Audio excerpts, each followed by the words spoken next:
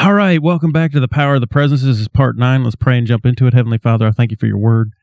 I thank you that it is truth. It's absolutely true. That you are working behind the scenes on our behalf. That your word always accomplishes what you set it out to do. That you're not a man, that you would lie. That you're the same yesterday, today, and forever. Help us to, Father, get a hold of these truths about the power and the presence. Holy Spirit, I ask that you give me utterance. You give each individual rhema, specific spoken word, that they would take this written word that we preach and mix it with faith, and it would come alive for them, and it would profit them. And I thank you for it in Jesus' name. Amen. All right, so here we are in John 14:16, which has been our jumping off scripture, and I will pray the Father, Jesus said, and he'll give you another comforter, that he may abide with you forever, even the Spirit of truth, whom the world cannot receive, because they see him not, or they don't perceive him, neither do they know him. But you know him, for he dwells with you and shall be in you. Now, so the Holy Spirit's with us, then he shall be in us. And then this time, the Holy Spirit was just with the disciples, not just the 12, but all the disciples, all the followers of Jesus that he was speaking to. And Drew and I were talking this week, at the end of Jesus' ministry, in the upper room, waiting for the Holy Spirit in Acts 1:8, but you shall receive power after the Holy Ghost has come upon you. There was only 120 disciples in that room at the end of his 3.5-year ministry, 3-year ministry. Okay, so that's Acts 1:8, that the Holy Ghost would come upon you, and then you get power. So he's with you, then he'll be in you, then he'll come up on you. And we know that he was in them at a separate time than when he came upon them, because Jesus, after he was raised from the dead, breathed upon them and said, receive ye the Holy Spirit, receive ye the Holy Ghost. And we're going to look at that today. So there's a separation between the power and the presence. It's two different things, which we've seen all along, right? So the presence of God is that he's with you and he abides in you, but there's no power with that. And part of the presence is his glory, his ways, right? That's his brilliance, his personhood, the face of God, all his attributes, his characteristics, and his names, right? This is all his presence, the power and the presence. The power, that's when the Holy Ghost comes upon you, is also known as the anointing, the hand of God, the arm of God, the finger of God, his works, and his acts. And it's completely separate, right? We saw this for many, many weeks. Moses knew the ways, right? The ways, the power, the presence, the ways. Remember, but the children of Israel knew his acts, his power. And you can know the power. You could be on the receiving end of the power, the business end. You could receive the good end of the power, where it solves problems for you, and never really know the presence. And you could use the power, right, but it always, if you use it for personal gain, as we saw with Samson, it doesn't end up well for you, right? So there's got to be a connector to stand in the gap between the power and the presence. We saw, remember, Samson's parents, they knew the presence, right? And then, but Samson knew the power.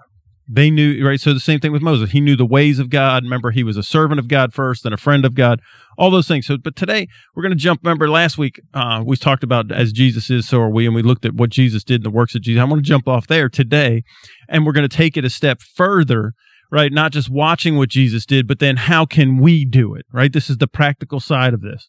And in John 14:12, right, it says, truly, truly, or verily, verily, Jesus talking, I say unto you, he or she that believes on me, the person that believes on me, the works that I do, he or she shall do also. And greater works than these shall he or she do, because I go unto my Father, shall they do. Whoever believes on me, the person that believes on me, will do the works that I do, and greater. And then we saw in Matthew 4:23 that Jesus went about all of Galilee, teaching. Here's the work, because what are the works of Jesus? Here we found out what they were. He went about all around Galilee, teaching in their synagogues, preaching the gospel of the kingdom, and healing all manner of sicknesses and all manner of diseases among the people. So the works of Jesus, the works that he did, was teaching.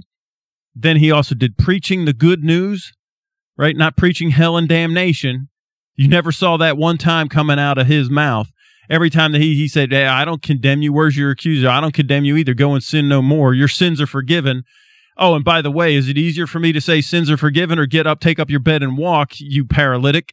You know what? Just so you know when I say your sins are forgiven, you know what? Go ahead and take up your bed and walk, right? And healed the paralytic, right? So these are the works. He's teaching, he's preaching good news, not hellfire and damnation, and he's healing all manner of sickness and all manner of dis-ease, right? So dis-eases, right? That's all like the mental and emotional. It could be any disorder in your body. It could be anything that causes you dis-ease, pain, right? And then sickness, right? That's when you got the virus and the bacteria and the infection and the cancer and all this other stuff, right? So it's covering everything. Here's what he does. He goes and he teaches. Now, he's teaching in the synagogues. He's teaching covenant people. Don't try to teach somebody that's not in the covenant. When he went to the multitudes, he preached. He just proclaimed good news. Listen, here's that, right? And Doug and I are talking about this, Doug Brown and I, on the Logos Uncovered. Here's the 7 parts of salvation, man. Here's the 7 redemptive, sections of, what I'm doing. Right. And it's spiritual health and physical health and mental health and emotional health and social health, harmonious relationships and financial health. Oh, and by the way, safety. Right. So this is all good news. So when somebody's not in the covenant, you should only be saying good news. Someone who's not a believer already, or maybe they are right. But once they become a believer, they should get into, a place where they could be taught. Right. And here it's the synagogues. It should be churches, small groups. In this day and age, whenever 2 or 3 are gathered together, it doesn't have to be like a formal setting, but 2 or 3 are gathered in my name, right? That's when we do teaching. And teaching, we saw, again, we looked at the Logos Uncovered. One of the first things was Psalm 23, the Lord is my shepherd, right? The shepherd is somebody who does the mental health part. We do thy rod and thy staff. They comfort me, right? Your training, your instruction, your discipline, your chastisement, all that, as the disciple, right? The Jedi master with the Padawan learner, right? That's what brings me comfort, right? So that's where the teaching comes. And Jesus, in the Great Commission, said, go into all the world and make disciples, not make believers, right? So here comes, when you preach the good news, these are the works. When the preaching of all the good news, this is what Jesus did for you, right? He took all your sin and all your sickness on his body and paid the price for it. The debt is paid, so you don't have to have any of that. When people are, and then that's mixed with faith, they're like, yeah, that's it for me. Then they get born again, right? And then they get healed of all manner of sicknesses and diseases. So you're watching in a social, right? So you see in this, so you get spiritual health. That's the first thing when you believe.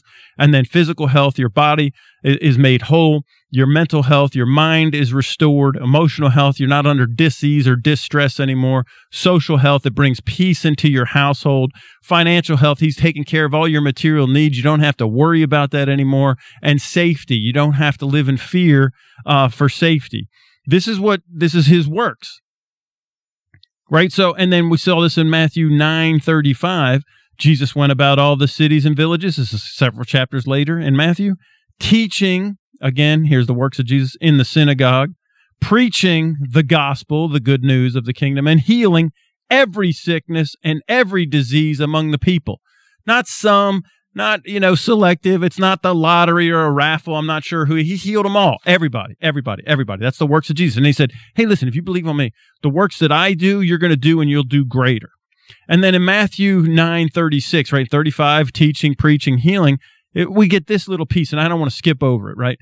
But when he saw the multitudes, he was moved with compassion for them because they fainted, because they were scattered abroad, and they were as sheep having no shepherd.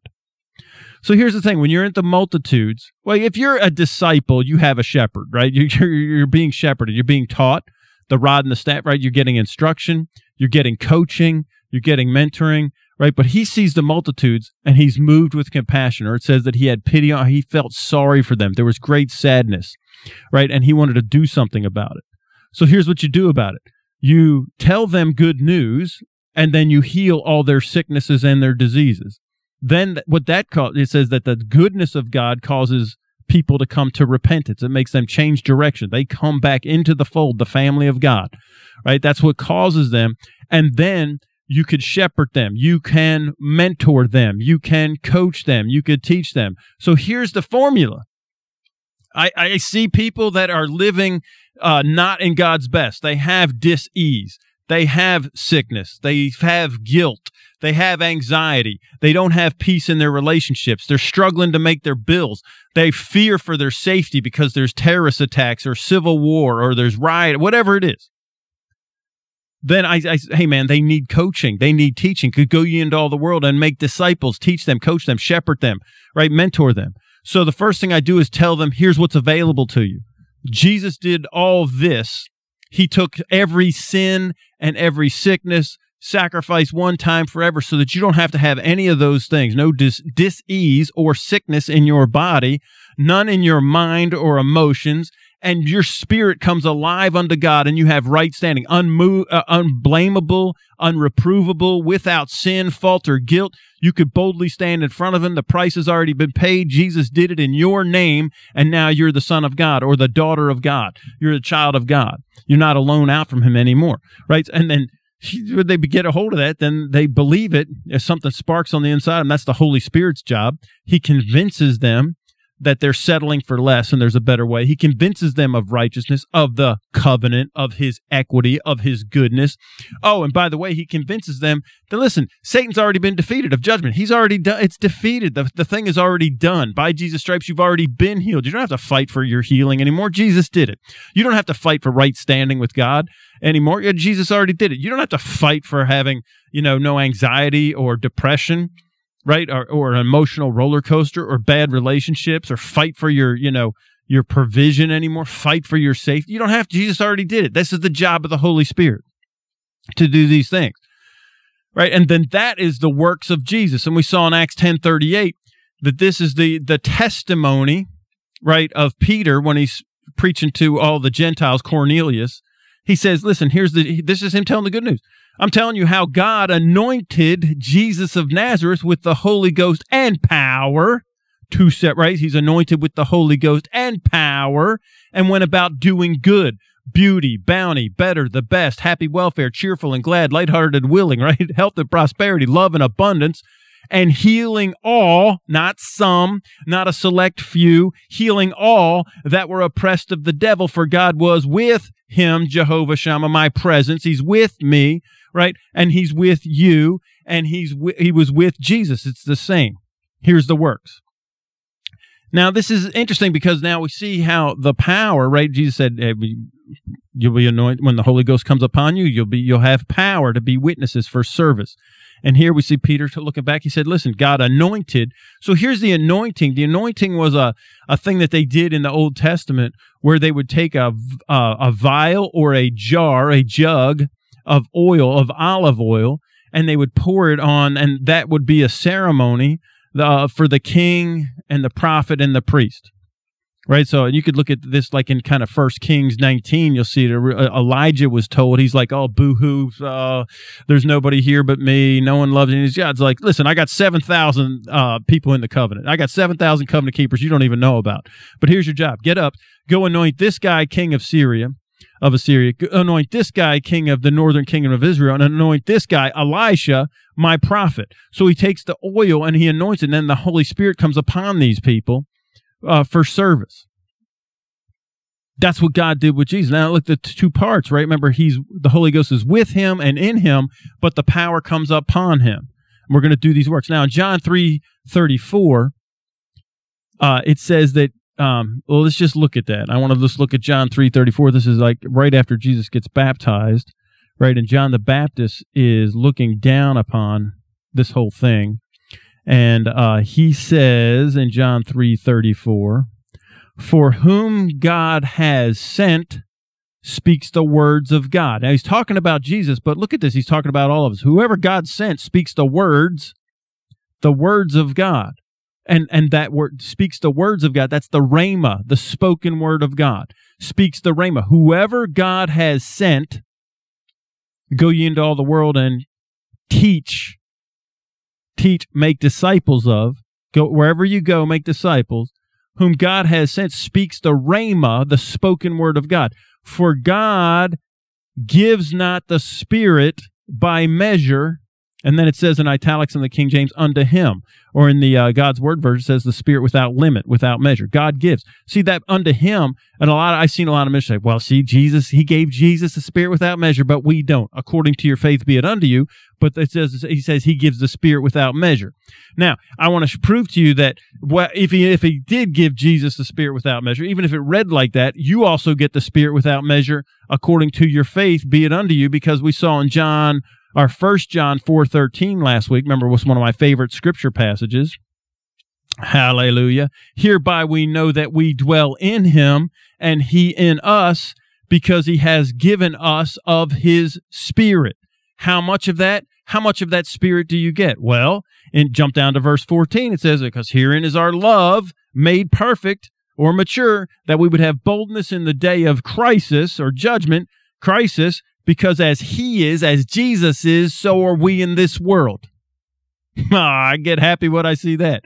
So listen, he gives the Spirit without limit, even if he gave it to Jesus. And I'll agree with that. He did give it to Jesus without measure. And I'll agree with this. There's a lot of believers that don't have the Spirit without measure. But a lot of them aren't believing for the Spirit. It's just like Doug and I were talking about in Logos Uncovered. That's 7 parts of the salvation package. Most people take the born-again part. I got, quote, quote, saved, my sins are forgiven. They leave off the other 6 parts of salvation, including safety, financial and material health, social health with relationships, mental and emotional health, and then physical health. Their bodies degenerate. I mean, I have people trying to quote me the word, and this is exactly what Satan did. He twisted the word that's how he came to Jesus. He said, well, God said, you turn these stones to bread. Jump off this Temple Mount, and the angels will bear you up. He'd be like, well, it says in Ecclesiastes that my eyes are going to get dim and my ears. Man, oh, Shevitz, stop using the word to cut yourself up. Use it for surgery and fix yourself. So as he is, so are we in this world. So that brings up the question, how is he? How is he? I want to look at this as great. This is, again, the last time that there's red in my Bible. This is the closest time that I could get to where there's red in my Bible was in Revelation. So the Apostle John, right, they try to, this is what tradition says, they tried to martyr him like everybody else, and he just wouldn't die. He did not, right, die. You couldn't kill him. They boiled him in oil, and he's like, yeah, what's up, guys? Thanks for this olive oil bath. It's nice and warm. It's like a spa in here. So what they did is they put him on this Isle of Patmos as for exile. They gave him a sentence, and he had to stay out there by himself. So he's out there by himself, couldn't kill him. And in Revelation 1, right, he says, I was in the Spirit on the Lord's day, and I heard behind me a great voice as of a trumpet saying, and here it is written in red. Here's Jesus talking. This is like an AD 96. Hey, I'm Alpha and Omega. I'm the first and last. And what you see, write in a book and send it to the 7 churches which are in Asia, unto Ephesus, and unto Smyrna, and unto Pergamos, and unto Thyatira, and unto Sardis, and unto Philadelphia, and unto Laodicea. And now I'm like all ears, because this is the last letters, epistles, written to the church. And they're straight from Jesus' mouth. Listen, people they stay out of the book of Revelation. All the apocalypse stuff doesn't even happen until chapter 4. They don't even start there until chapter 4. So the first 3 chapters really should have been separated out by a different book, and it should have been like 4th John, right? Because you have 1 John, 2 John, 3 John, or whatever. These are letters to the church that should have been read in the churches as just like Paul's letters, Peter's letters, right? John's letters, the book of Hebrews, the book of Romans, Jude, right? All that. So this is very relevant, has nothing to do with prophecy or the end times. And in verse 12 of chapter 1, John said, and I turned to see the voice that spoke with me, and being turned, I saw 7 golden candlesticks. And in the midst of these 7 candlesticks, there was one that was like unto the capital S, Son of Man, which is Jesus. He always referred to himself as Son of Man, if you remember in the Gospels. He's like, that looks like Jesus. But he was clothed with a garment down to his foot, and girt about the loins with a golden girdle. So he had this white robe that going all the way. It's like the Jedi robe that goes all the way down, and his belt is a golden belt carrying it all together. Now, it's not like a thin belt. It's thick. It's a pretty thick belt, right, to carry. That's pretty awesome. And his head and his hairs were white like wool, white as snow. And his eyes were flames of fire. Like if you saw like the, one of the Avengers movies, I think it was the Thor one, where he's like, now he's the god of lightning, right? And his eyes like, you know, when he's like, oh yeah, he doesn't need the hammer anymore, right? When his eyes zap out, I think he was fighting the Hulk or something. It's like that. That's how I imagine it. So I'm like, oh my goodness, his eyes were like flames of fire. It's like, he's got the lightning going. And his feet were like undefined brass if they were burned in a furnace. And his voice was the sound of many waters. It's like the rapids, right? A class 4 rapids, right? Or many waters is Niagara Falls, if you've ever been there.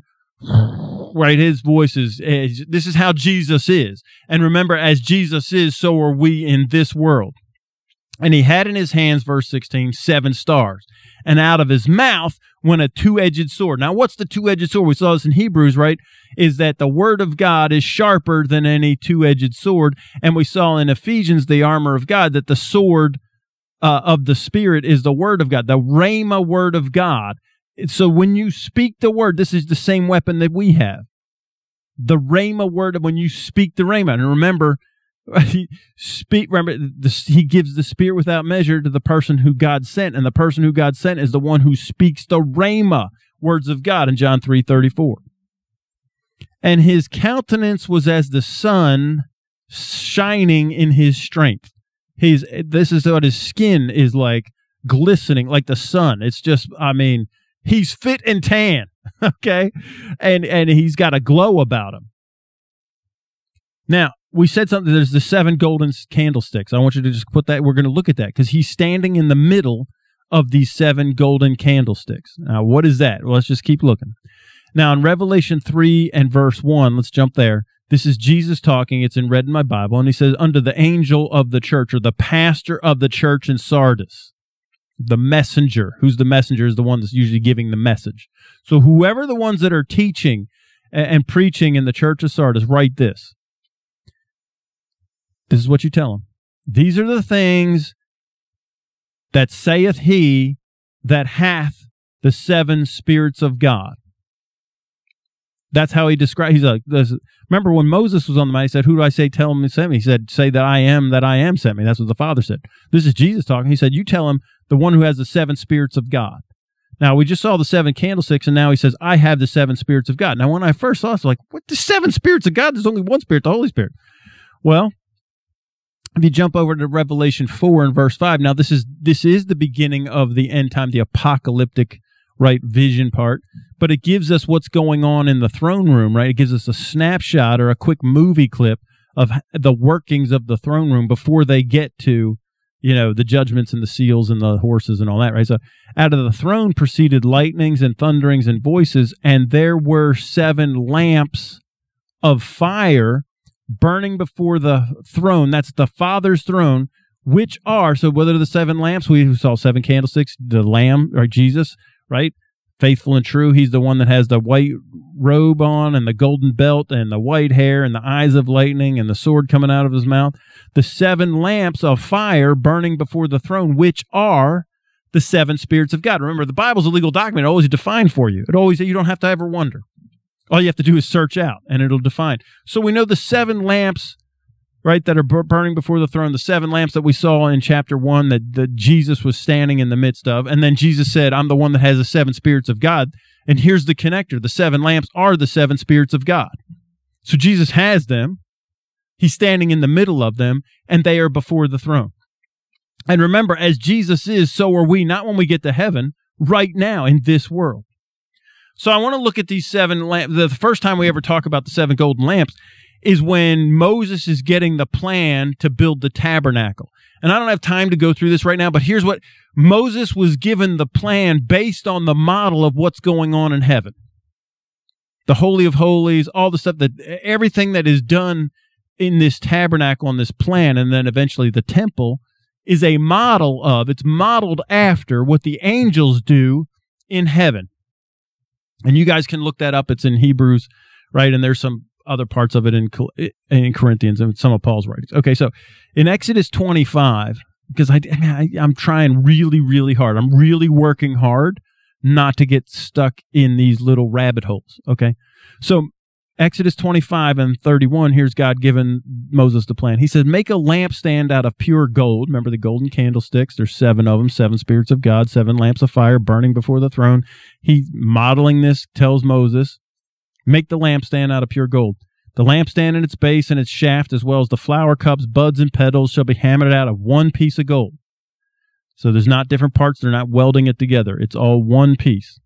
And 6 branches are to come out of the sides, 3 branches on one side and 3 on the other. So now here's the 7, right, spirits of God, the 7 candlesticks, the 7 flame, right? There's one that goes up the center, and there's 3 on each side. 3. Now, I'm going to show you this, but the one up the center, right, that's the presence. The 3 that shoot out on each side, the other 6, that's the power.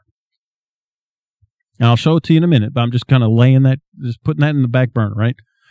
So the 6 branches come out, 3 branches on one side, 3 branches on the other, Exodus 25 and 33. And each of the 6 branches coming out of the lampstand is to have 3 flower cups shaped like almond blossoms with buds and petals. And the lampstand itself shall have 4 flower cups shaped like almond and blossoms and buds and petals. And there will be a bud under each of these 3 pairs of branches coming out of the lampstand. And the buds and the branches shall also be hammered out of the same piece of pure gold as the lampstand. And make the 7 lamps and set them on the lampstand so that they would light up the area in the front. Now, jump over to Exodus 27, because this gives us another piece of what we do. So now we're building it, and now is the operation. How do we run it? In Exodus 27 and 20, and you'll command the children of Israel that they would bring pure olive oil, beaten out, smashed for the light, to cause the lamp to burn always. Now, here's the picture of what's going on. In heaven, there's 7 spirits of God. Remember, and the oil, the anointing, which we just said, God was anointed with the Holy Ghost and power. So there's 2 parts here. So the Spirit comes on you, He's with you, and He's in you. That's the center lampstand. Then He comes upon you for service and for power. That's the 3 branches on each side. That's the 600 branches. To keep this lamp burning all the time, we have to continually fill it with oil. Fill it with oil. Fill it with oil. Pure olive oil. That's what keeps the lamp burning. Okay? Now, oil is the anointing, right? That's what you use to anoint. That's where the power comes from. It's the fuel for the power. So they had to continually fill those. It's the little almond buds. That's the little buckets right under. That's what they would fill those little almond blossoms and petals and buds with the oil, and then they would light the lamp, and that would feed the light. I hope you're getting. Father, help me get this out. So when Jesus was anointed, now listen, when Jesus was first born, we saw this last week. When He first came out of the womb, His spirit was alive unto God. He didn't get power until He was 30 years old. It wasn't until the Holy Spirit came upon Him in the form of, it was like John saw, it looked like a dove. Oh, wow, look, that's because he could physically, bodily see the Holy Spirit come down upon Him. That's when Jesus got power. But He was always the Son of God. He always knew the presence. His spirit was alive unto God. He was perfect. Remember, He was at 12 years old in the temple, and He had great, He knew what was going on. He's talking back. He knows the power and the presence. He knows the presence. He knows the power's coming, but He doesn't have any. Remember, because He didn't do His first miracle till He turned the water into wine. Listen to last week. I don't want to re-preach it. But as Jesus is, so are we in this world. He's the one that has the 7 spirits of God. And we saw it's the 7 candlesticks. That's what and He's in the middle of it, and I have it. Now, what are these 7 spirits of God? It always I was like, man, I don't even know what that is. So you meditate on this. So then you search this out. So I'm looking for this. What are the 7 anointings? What are these 7 spirits? Because and remember, 7 is a number that's complete. God's always, remember, 7 days. On the 7th day I rested. It's complete, right? 6 is the number of man. That's why, the mark of the beast, 666, right? 7 is the number of God. It's perfection. In Isaiah 11, we see what these 7 spirits are. And we see, it writes it very clearly that these are on Jesus. Isaiah 11 and verse 1. And there shall come forth a rod out of the stem of Jesse. That's David. Jesse was David's father. And the Messiah is always known as the Son of David. Son of David, have mercy on us. That's the branch. There shall come forth a rod out of the stem of Jesse, and a branch, capital B, shall grow out of his roots. Remember, I'm the vine and you're the branches, but he's the original branch, right? That's what it says right here. He is the core of the vineyard. So there shall come forth a rod out of the stem of Jesse, and a branch shall grow out of his roots. And the Spirit of the Lord shall rest up on him, and the Spirit of wisdom and understanding, the Spirit of counsel and might, the Spirit of knowledge, and of the fear of the Lord, and he shall make of him quick understanding in the fear of the Lord. He shall not judge after the sight of his eyes, nor reprove after the hearing of his ears. These are the 7 spirits, the 7 candlesticks. Now, the center shaft is the Spirit of the Lord. That's the one that's the presence. The Spirit of the Lord is the presence. 3 branches. And listen, go Google like 7, the Jewish candlestick right in the temple. A picture of it will come up. You probably have seen it. It's like the one they light at Hanukkah. The center branch is the Spirit of the Lord. That's the presence. When you accept Jesus, you get born, you get that presence. You get spiritual health. You're born again. My spirit is joined to the Lord's Spirit. We're one spirit. The 3 on one side and the 3 on other, those branches, that's the power. That's the 7 spirits of God. When you believe on Jesus, you get the first one. As you grow up and become a full-grown son and you're ready for service, that's when you get the other 6. And listen, you don't have to get all 6. I pray for all 6 of them. I pray all 6 of them, all 7. I pray that my kids would be filled with the 7 spirits of God. I pray that I'd be filled with the 7 spirits of God. Because when you see what these are, man, there ain't nothing missing, nothing broken after that. You want shalom, shalom, perfect peace? You want to walk in power? You want to walk in safety? You want to walk in financial provision? You want to walk in harmonious relationships? You want to walk where you have peace in your mind, right? And you have order to your thoughts. You're not on the emotional roller coaster. You don't have mood swings, right?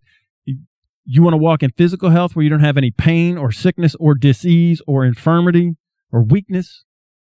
This is it. This is how we get it. As Jesus is, so are we. And this is how you do the works of Jesus. This is how you go about teaching, preaching, and healing all that are oppressed of the devil.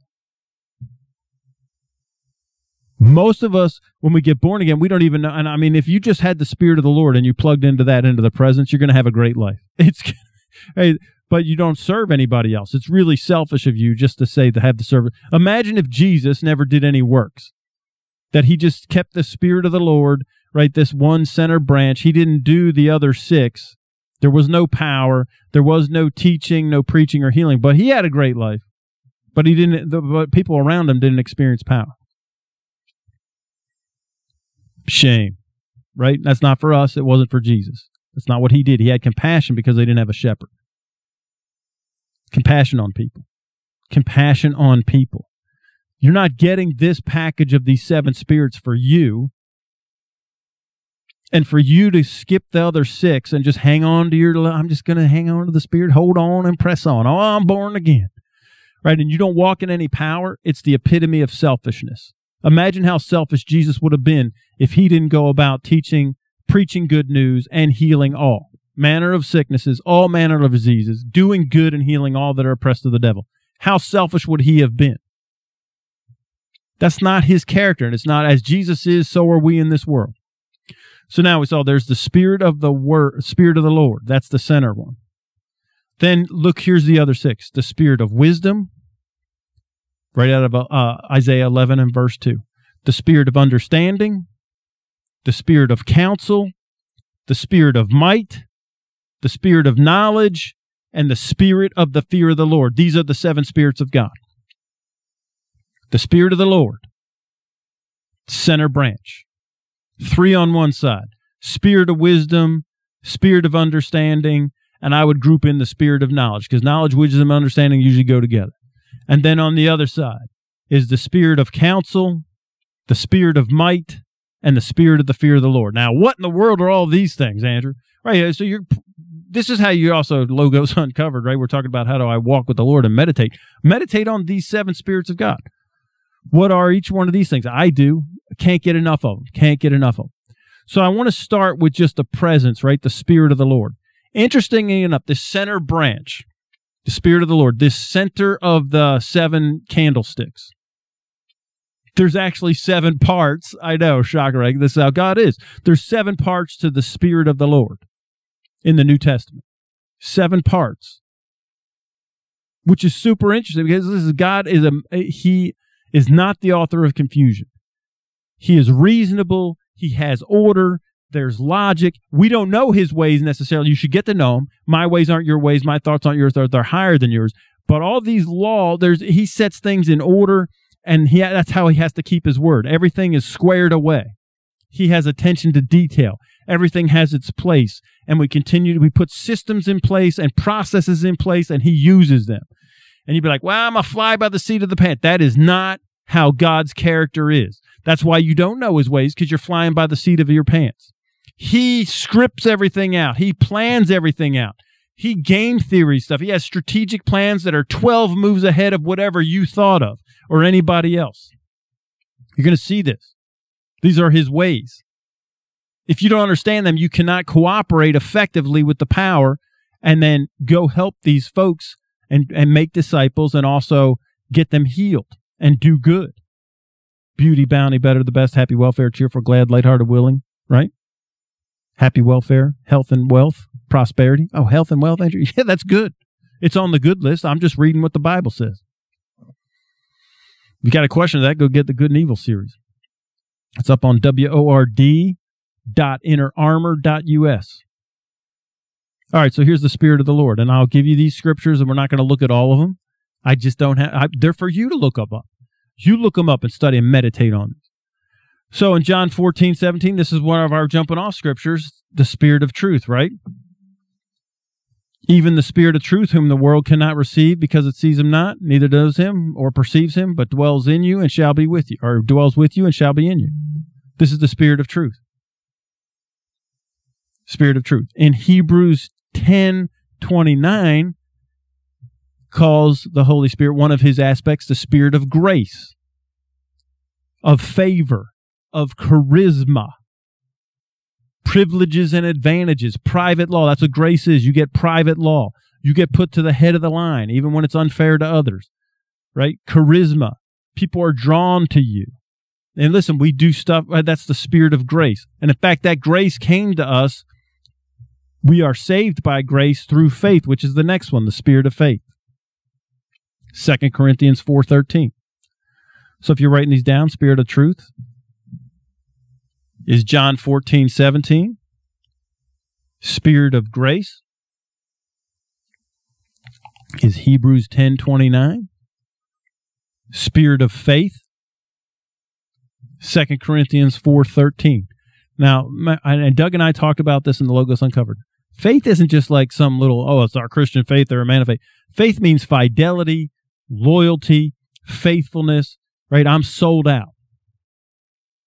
That's one of the aspects of the Holy Spirit, is that you be faithful and loyal and have fidelity. And that's where he is towards you. He's the covenant making and keeping God. I'll never leave you nor forsake you. Never, never, never. He is faithful and true. There is no higher guarantee. It said during Abraham's covenant, God said he couldn't swear by anybody greater than himself, so I swore by myself. I swear by myself, I'll keep this covenant. This is the Spirit of faith, faithfulness, of loyalty, of fidelity. Next is the Spirit of life, Zoe. That's the instantly and constantly renewed life of God. That's eternal life, perpetual life. It's perpetually and constantly brand new, brand new, brand new, brand new. That the life of Jesus may be made manifest in my mortal flesh. That's the Zoe of Jesus.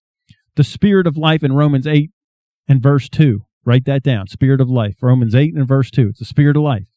Zoe. If you have questions about Zoe, you get the Zoe series, right? I did like 26 weeks on this, on the life of God, Zoe.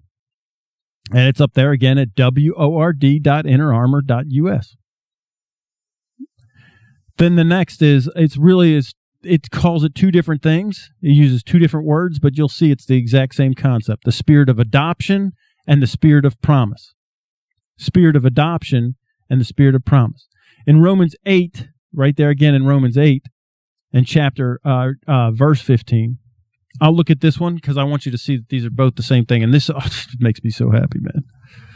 So here it is. You get the spirit of truth. You hear the truth, the good news of the truth, and the Holy Spirit comes along with you, grace and favor and privileges and advantage. So by grace, by his favor, him doing you a favor, giving you the gift, it ignites faith, the spirit of faith, which then you believe on it and you get born again. You get the spirit of life. As soon as you get born again, you get the spirit of adoption or promise.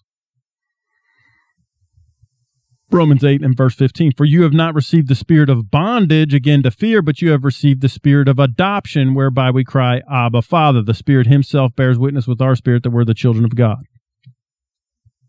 Spirit of adoption. In Ephesians 1, just flip over there to Ephesians 1. Ephesians 1 and verse 13 says this, in whom you have trusted, after you heard the word of truth, the gospel, the good news of your salvation, in whom you have believed, that you were sealed with the Holy Spirit of promise, which is the earnest or the guarantee of our inheritance until the redemption of the purchased possession under the praise of his glory. Spirit of promise. Now, I want to untangle that. The Greek spirit of promise, it means this, an official announcement or pronouncement. The guarantee, earnest, the guarantee of your inheritance. Our inheritance is actually in the Greek, it means our patrimony. Our patrimony. That means we are in the family. So here's what the spirit of adoption is where we cry, Abba, Father. The spirit of promise is really the spirit of official announcement of our patrimony. This makes me so, this is the same, right? So once the Holy Spirit bears witness to ours. Once you're born again and you believe on it, you get the truth, and then God gives you the grace, right? The favor. It's for everybody. The gift, right? That's how your salvation through faith, and you believe it, and then you get the Zoe life of God on the inside of you. And now what happens is this Holy Spirit bears witness with our spirit that we're adopted. Oh, and by the way, it's not a secret adoption. He made an official pronouncement of his patrimony. That's why it says, don't call any man on earth father. Don't call anybody father. There's one in heaven. One in heaven is your father. But when we see that, we think, oh, the heavenly Father on the throne. Let me tell you something. Jesus' earthly father was not Joseph. People are like, well, Joseph was Jesus. No, he was the stepfather. Jesus' earthly father, the one that impregnated Mary, was the Holy Ghost. She would be overshadowed with the Holy Spirit, and that's where the seed came from. So Jesus' earthly father, his father in heaven, right? That's, Elohim, the Father on the throne, that's his heavenly father. His earthly father is the Holy Spirit, the one that got him here physically. Now, once you get born again, you have the heavenly father, but your earthly father, my earthly father isn't Fred Whitman anymore. I was adopted, and he made the official proclamation, the same as Jesus' earthly father was the Holy Spirit. Now, my earthly father is the Holy Spirit. He adopted me in the family. My inheritance comes from my earthly father. Your inheritance, that's what your inheritance, the earnest, the down payment, the guarantee of your inheritance is the spirit of promise. The official announcement has been made that the patrimony is the Holy Spirit. Because I'm born of the Holy Spirit. He who is joined to the Lord is one spirit. The Holy Spirit is the one that comes and mixes with my spirit. Yes, the Father in heaven. Yes, the Son at the right hand. My earthly father, the one that's here with me all the time, is the Spirit of the Lord. I have the spirit of adoption and promise, official pronouncement that he's my the patrimony is the Holy Spirit. He's my Father. When you get a hold of that, that's when you can begin to walk in the power. Once you know that the Holy Spirit is your earthly father. This is the package of self. So my earthly father gives me spiritual health. Because of the inheritance from my earthly father, the Holy Spirit, I can walk into my heavenly Father, into the throne room, and also with the Master, with Jesus, up in heaven. Because the Holy Spirit's here on earth. Remember, Jesus, I'll send you another comforter. I'll send it here. Here's your earthly father, the one that adopted you, the one that made an official announcement of your patrimony. He's my dad now. Patrimony. Official announcement of my adoption. Once you know that, then you have spiritual health. Once you know that, then there's no reason. Now, my earthly father, he had like 5 bypasses in his heart. Then he had like diabetes, and then there was the insulin, and the blood sugar, and then this, and then my mom had, same thing. Our patrimony, we don't have that family history anymore. My family, what's in your family? Oh, I've been adopted in. Now my family history is the Holy Spirit's my earthly father. Does the Holy Spirit have, bypass surgery? Nope. Does he got blood stuff or, blood sugar off? No. See, this is where physical health comes from. When you understand who your earthly father is now the Holy Spirit, you don't have that same family history. You don't have to buy into it. People still do in believers because they don't take it. They don't believe it. Remember the power of, look over here in Romans 1. Verse 16. For I'm not ashamed of the gospel, the good news of Christ, for it is the power of God unto salvation to everyone that believes. You don't believe the good news of this 7 parts of redemption, the 7 parts. If you don't believe that the Holy Spirit is now your earthly father and you don't have then there's no power there. You don't get the power. The power is to them that believe. Romans 3 and verse 2, or for verse 3. Romans 3 and verse 3. For what if some didn't believe? Shall their unbelief make the faith of God without effect? God forbid. Let God be true and every man a liar.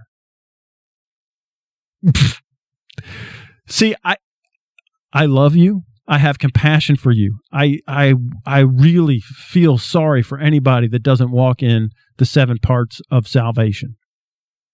Mental health, physical health, emotional health, social health, financial health, safety, and spiritual health.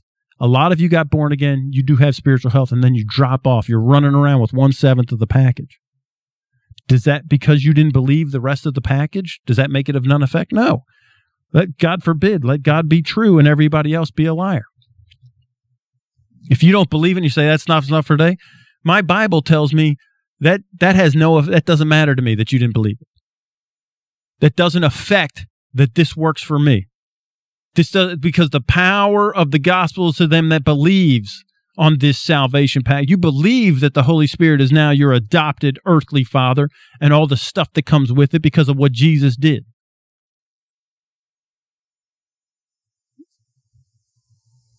I absolutely, remember I've talked about this before. What makes me so angry is people not experiencing all the benefits of their covenant, not experiencing the package of salvation. They only take 1/7 of it, right? The being born again, and skip off walking in divine health.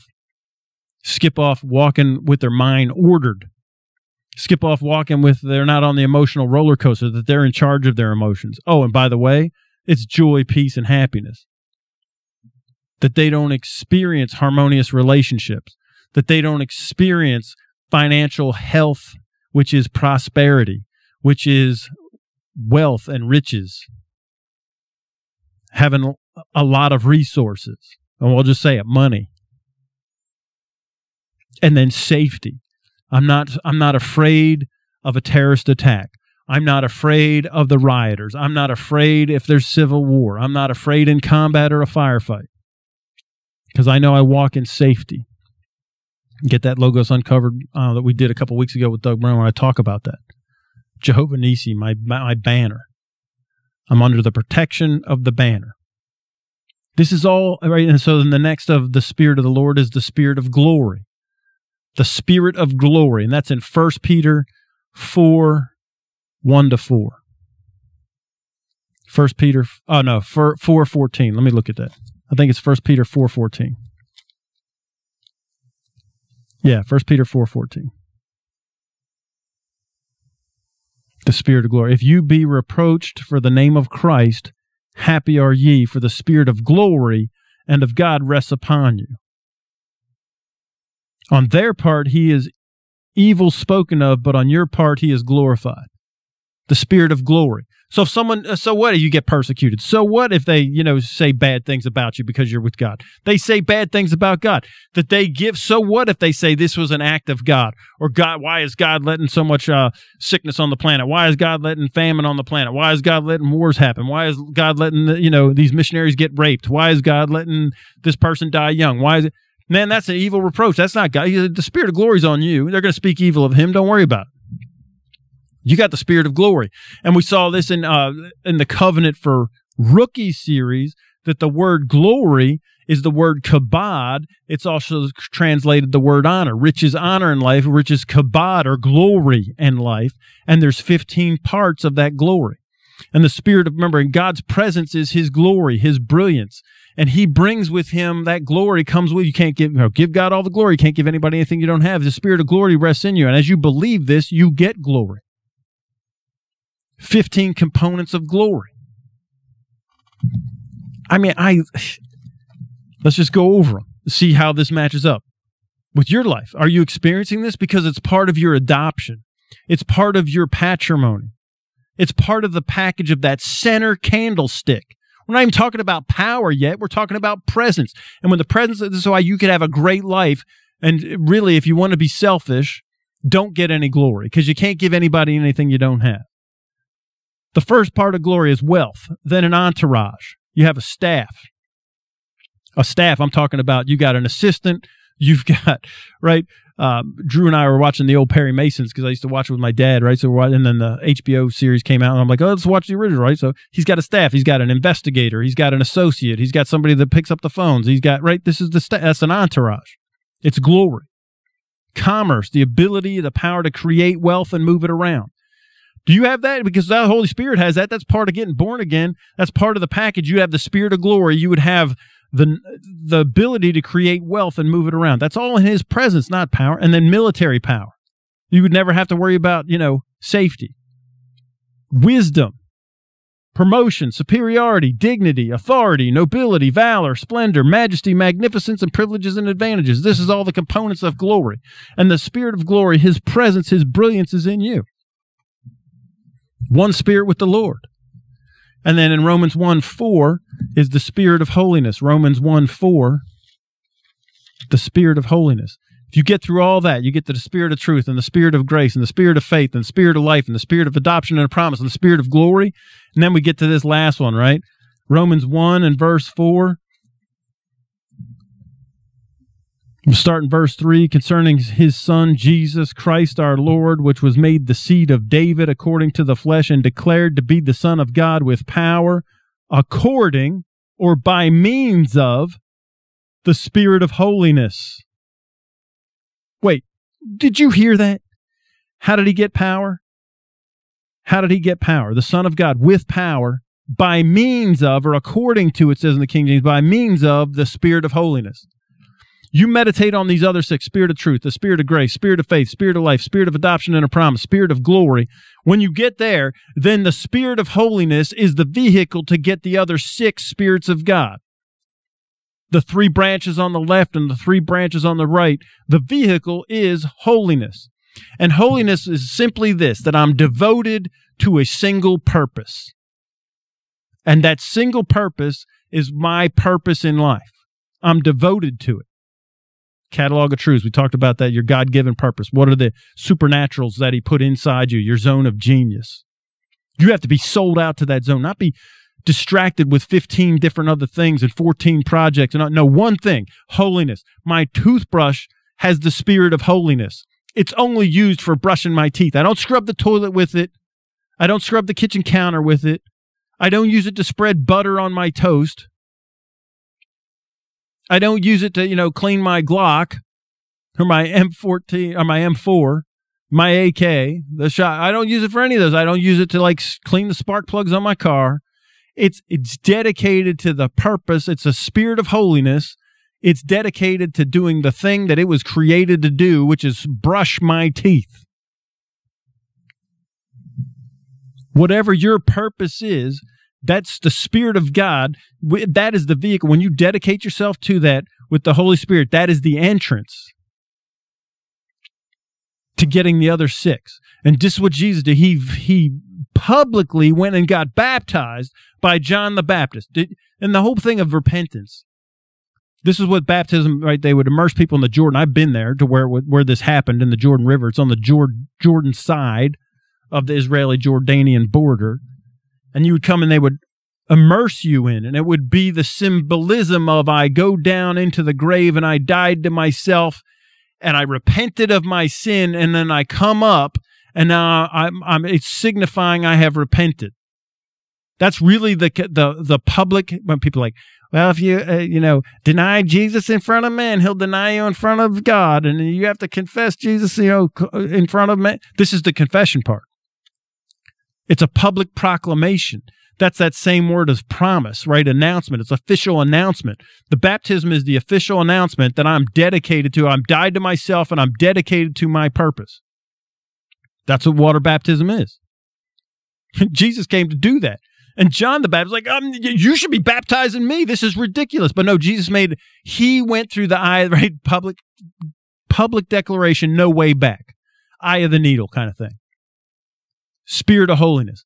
As soon as he dedicated himself, committed, burnt the boats behind him, all the bridges, there is no other way. I'm not doing carpentry anymore, right? I'm not building Decapolis, right? The 10 city. I'm not doing any. I'm not working stonework, any of those other things. Publicly, I'm letting you know, I'm staking out my public position that I am dedicated to my purpose. That's the Spirit. And that was what got him to power. And as Jesus is, so are we in this world. And that's what gets us to power. Hallelujah. I'm excited. Once that happens, when you go through that dedication of now I'm holy and dedicated to my purpose, you find out what it is and you publicly claim this is my purpose, then you get power. And here's those three branches on each side. The spirit of wisdom, which is skill in all manner of workmanship and making decisions. You get supernatural skill in anything you put your hand to and in making decisions. The spirit of understanding. That's discernment. This is like supernatural discernment of what's going on behind the curtain, under the surface, what's not being said. You could discern, you could walk into any room and figure out immediately what's going on without anybody telling. The Holy Spirit will read everybody's mail to you, and you know exactly who all the players are, what's going on, where they're coming from. This is an immense power. Then the next is the spirit of counsel. This is strategic plans. That's what it literally says in the Hebrew, spirit of counsel, strategic plans. This is game theory. This is 6-dimensional chess or 10-dimensional. This is where you're 12 moves ahead of everybody supernaturally. You could see exactly what you need to do, when to do it, and how to do it. That is power. The spirit of might, which is literally power. The spirit of might is dunamis, miracle-working power, making limbs grow back, opening blind eyes, deaf ears. And it's also energy. You never run out of energy. You're energized. You're not run down. It's force. It's authority. You walk in authority. When you walk in the room and the power of the Holy Spirit is upon you, the spirit of might, demons bow, and so does everybody else. Every name that is named, not only in this world, but that which is to come. Principalities, powers, might, dominion. It doesn't matter. When you walk into the room with that power, whoo, that's why Jesus would say something and everybody fell down. Boom, and then he walked through them. That's what happened in the Garden of Gethsemane. Read it. He said, we're coming. Who are you looking for? We're looking for Jesus. He said, I am he. Ooh, everybody fell down under the power. He had authority, he had dominion. I lay down my life and I take it up. Nobody has this is power. Not only to heal, lame people and paralytics, blind eyes, also feed 5,000, feed 4,000, walk on the water. Then the next is the spirit of knowledge, which is expert in information and the workings. This is the science of things. You know exactly how everything works scientifically. That's the spirit of knowledge. So Jesus knew exactly which laws to enact to walk on the water. Doug Brown and I were talking about, it's the same thing as there's the law of gravity, and then there's the law of lift and thrust. As soon as the Wright brothers discovered and tapped into the law of lift and thrust, then they could fly airplanes. Before that, you just fall off a cliff. Then there's the spirit of the fear of the Lord. And this is huge. What is the fear of the Lord? The fear of the Lord is to hate evil. I mean, this is in every one of my Covenant for Rookies, the Good and Evil series.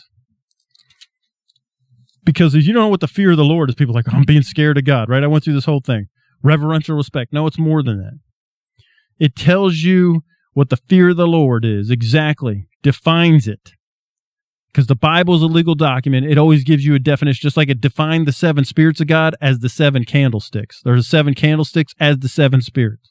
Then it defined the 7 spirits.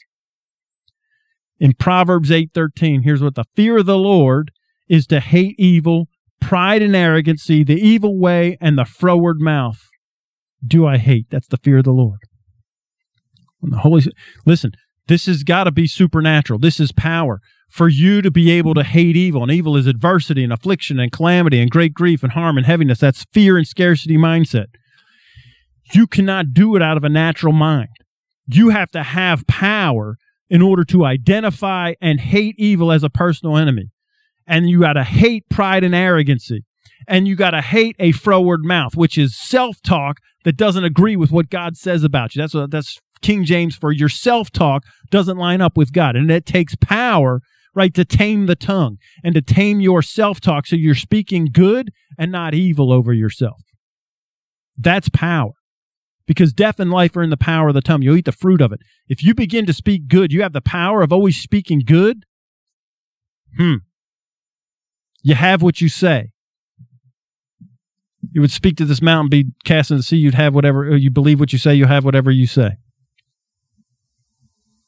It takes supernatural ability to hate evil, to identify evil, to hate it, to be coachable, pride and arrogancy you hate, and also to tame your self-talk that would say anything that goes against what God says about you. So it's taken me a long time, and you've got to go through this process. You can't just skip over the spirit of truth, the spirit of grace, the spirit of faith, the spirit of life, the spirit of adoption, the promise, spirit of glory, and the spirit of holiness, and just skip to having power. You could try it. Samson did. How'd that work out for him? He had his eyes gouged out with a couple of hot iron pokers chained to some, pillars. Oh, yeah, he killed more in his death. Congratulations. You died young. You didn't fulfill your purpose. And you died blind. Blind. And in chains. As Jesus is, so are we in this world. We'll look at these more in the future, maybe, but begin to meditate on these things. You can't even get to the power right until we get to the Spirit of the Lord of the presence and go through those 7 spirits of the Spirit of the Lord, that center shaft of the candlestick. Then you get the 3 on the left and the 3 on the right. But God gives the Spirit without limit, without measure, to everyone he sends is the one that speaks. How do we know we're sent? Because we're speaking the rhema, the spoken words of God. When God gives me rhema and I speak it, that's who he gives the Spirit without limit to. And remember, faith comes from hearing the rhema. And the Logos written word, well, it doesn't profit people if it isn't mixed with faith. And without faith, it's impossible to please God. You got to believe that he is and that he's a rewarder. Oh, hallelujah. This is so good. Drew and I have been talking about these 7 spirits of God for months and months. I wanted to get here. Finally, we're here. Don't waste it. Heavenly Father, I thank you for your word. Seal it in our hearts and help us to cooperate with our earthly Father, the Spirit of adoption, the official pronouncement of our patrimony. The Holy Spirit is now our earthly Father, and participate and cooperate and be deliberate in meditating upon and being participant of the Spirit of truth, the Spirit of grace, the Spirit of faith, the Spirit of life, that Spirit of adoption and promise, the Spirit of glory. And the Spirit of holiness is which is the means by which we get power as full-grown sons and daughters. And I thank you for it in Jesus' name. Amen.